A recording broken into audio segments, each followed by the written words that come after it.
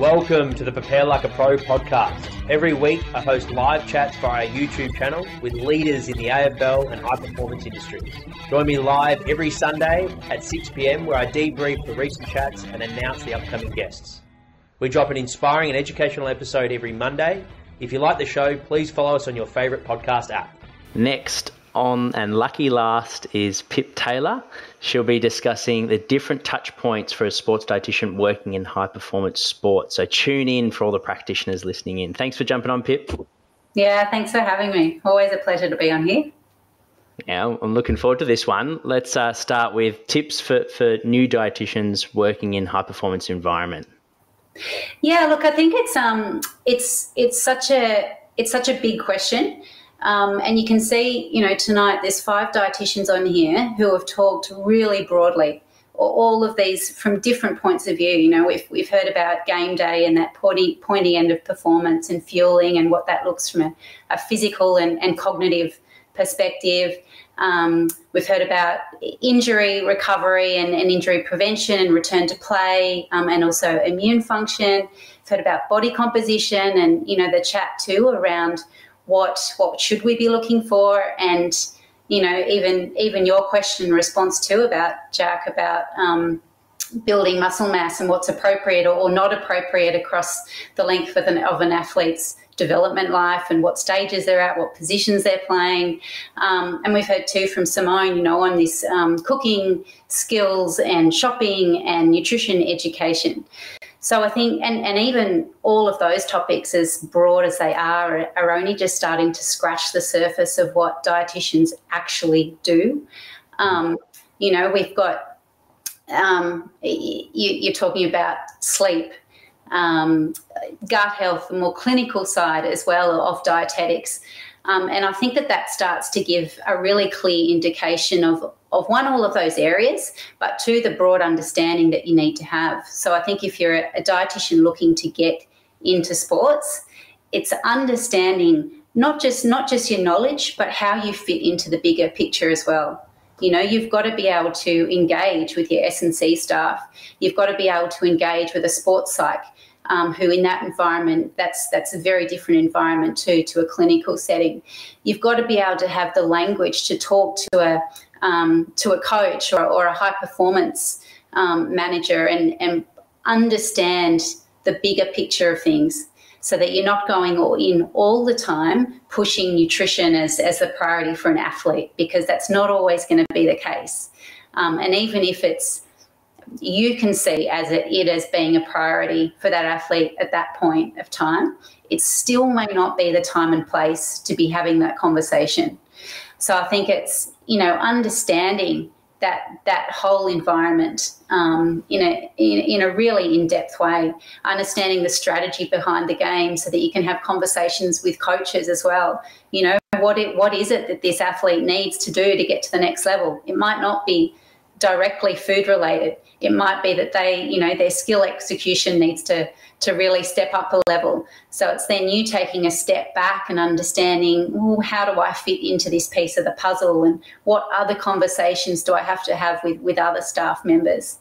And I guess from a dietitian's perspective too, again, that's one piece of the puzzle. In that club environment, there's other touch points that an athlete even may not be aware of. You've got conversations that you're likely be having with food service, whether you've got in a club or what you're organised external and the logistics and the information around that. You're probably having conversations with commercial as well, and different suppliers and different supplements and supporters in that sort of space. So it's it is a very varied role. And it's really understanding how you fit into all those conversations. Yeah, I love that. So you're not always just pushing your agenda all the time. It's knowing how important that is for that individual's development plan. And like you said, if the tactical sort of technical side is an area that they're putting all their energy in, you're probably going to not waste your time, but focus on someone else who really does need your time and energy in terms of moving the needle for their performance. In terms of the tips for using those different touch points that you mentioned on, in your experience, what are some effective ways that you can be effective with your time, I guess? Yeah, I think it's, there's probably this old school view that dietitians are either the food police or we look after body comp and skinnies. And as even, Ben spoke about when he was speaking about skinnies, that if that is the component that you're chasing, thinking this is the way I'm going to get better, then you really are missing the bigger picture, because it's so much more holistic approach than that. So I think if you're a coach, or if you're another high performance support staff in that environment, if you're not asking your dietitian, how can I get this athlete to sleep better? Or this athlete's coming injured all the time, or this athlete seems to get sick all the time.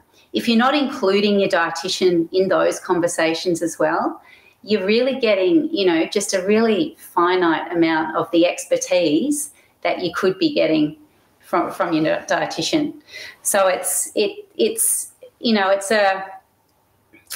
I guess for me, I listen to these guys talk tonight, and you talk about everything is so individual, all of these touch points, and you then think about an AFL environment and team, or even any club sort of team. You're talking up to 50 guys.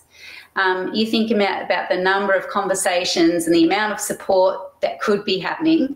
Pull your dietitian in more, embed them in that team, invest in them, because they will have contributions to add to every single area. And so from the dietitian's perspective, if they are getting a bit of a roadblock due to the leader in that environment, have you been able to influence that situation and turn it around, or is it a matter of wait for a new boss? It can be a little bit of both. It's certainly challenging. And to be fair too, I understand that teams have budgets as well. And I guess, if you are a team operating under a budget and you're a dietitian coming in with limited hours as well, it's finding where's your bang for buck. And that has to be the health of an athlete as the priority. So, dealing with an athlete's health first, and that might mean that you're missing out on all the actual performance, but you're at least starting to get this education based and have these touch points of health to build it from there. And, you asked a really hard question there, Jack Bow. What was that? You asked a really hard question, and I have to say it's something that, dietitians probably battle all the time.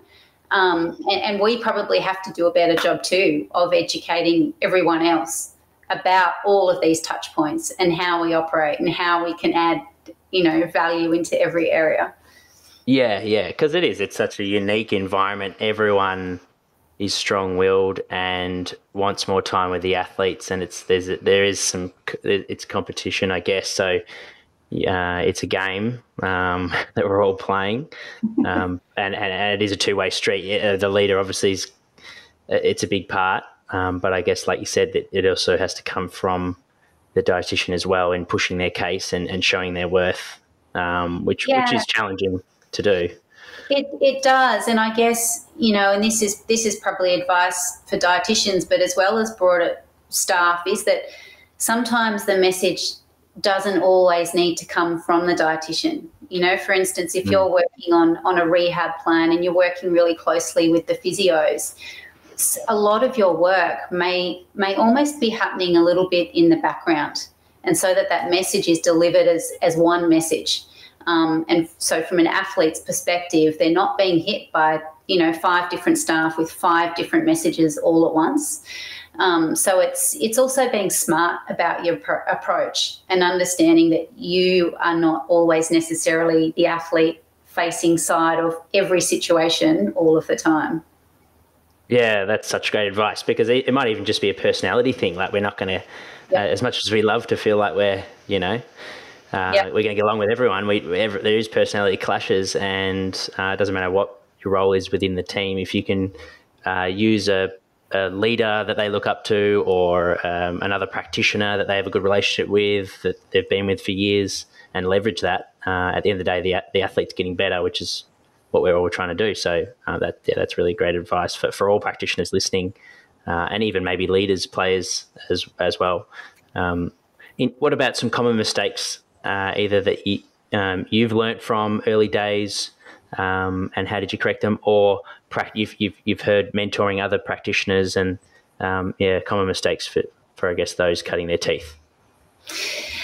Yeah, look, I mean, everyone's still learning all the time. I've learnt things tonight from listening to the other dietitians here as well. So I think that's always important, is to never feel as though you either have all the answers or you have to have all the answers. There's nothing wrong with saying, you know what, I don't actually know that, but I can go and find that out, or I know who to talk to about that. That's always the best approach. And, you know, athletes are they're pretty good at seeing through you as well. So if you don't know, you don't know.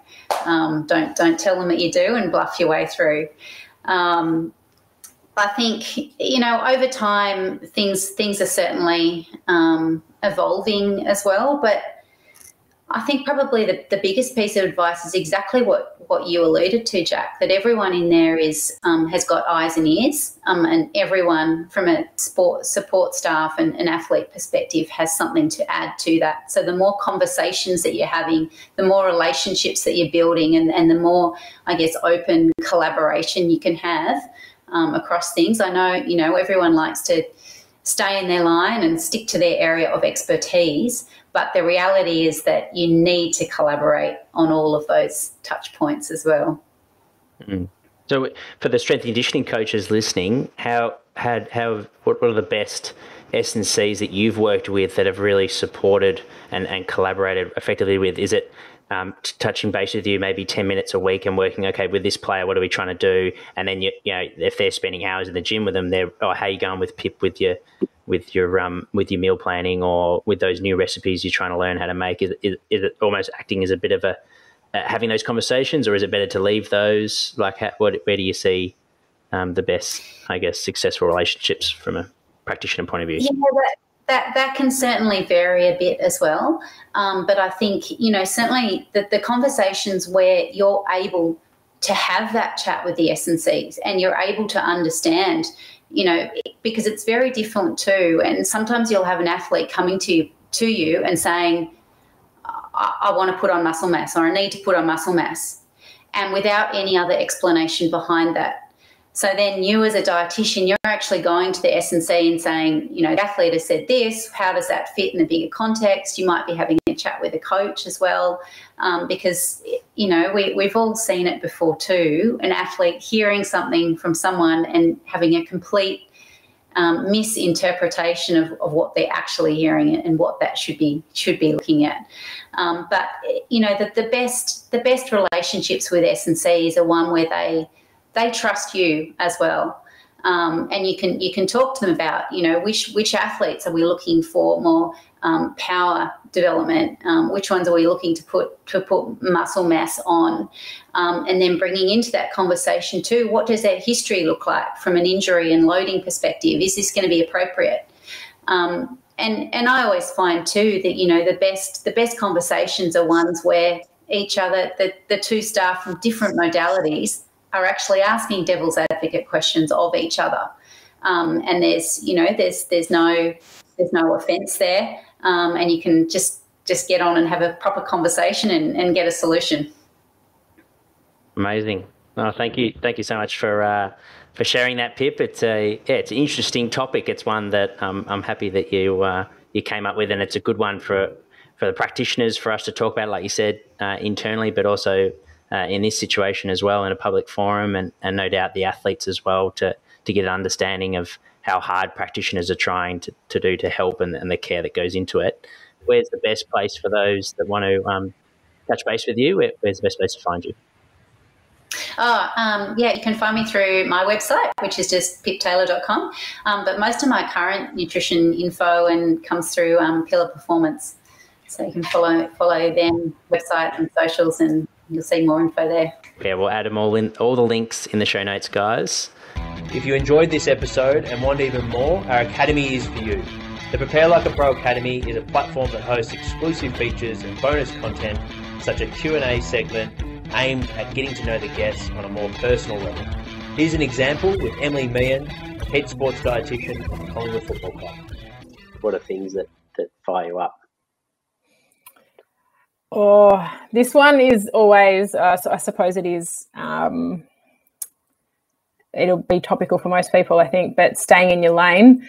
And I often find that with nutrition, everyone eats, so everyone has an opinion. And I think that's what really gets me fired up, because so many people try and provide nutrition advice based on their N of 1 experience when they did intermittent fasting or keto or whatever it might be. And then game changers, I'm sure game changers, whatever that might be. And look, it probably keeps me in a job, but that it does drive me insane, because sometimes the information can be so detrimental and opposite to what I've been working with my athlete or athletes, and and because they hear it on someone's socials or through a documentary, it unravels everything that I've been working with an athlete for. Yeah. Another feature of our academy is the opportunity each week to join myself as co-host on the Prepare Like a Pro live chat show. Here's an example with Academy member Rama Davies, the strength and conditioning coach at the Box Hill Hawks. Welcome, Rama, to the chat. Rama has also worked at Box Hill, or currently he's working at Box Hill Hawks with us, awesome. So he's another Box Hill man in the strength and conditioning department. So I'll handle it over to you, Rama, to ask your question, mate. Thanks for joining us. Excellent. Thanks, Jack. And thanks Sam, for the chat. It was I found it to be really insightful, plenty of gems in there, and I enjoyed it a lot. Mate, my question to you was, you spoke quite a bit about perspective during that chat. And I was wondering, what are some of the things that you either know or do physically that you wish you either knew or did back at the beginning of your career? What are some of those things? Yeah, good question. So I suppose with perspective on life, that sort of point, it certainly has been massive for me now, and didn't probably have that as much when I was younger.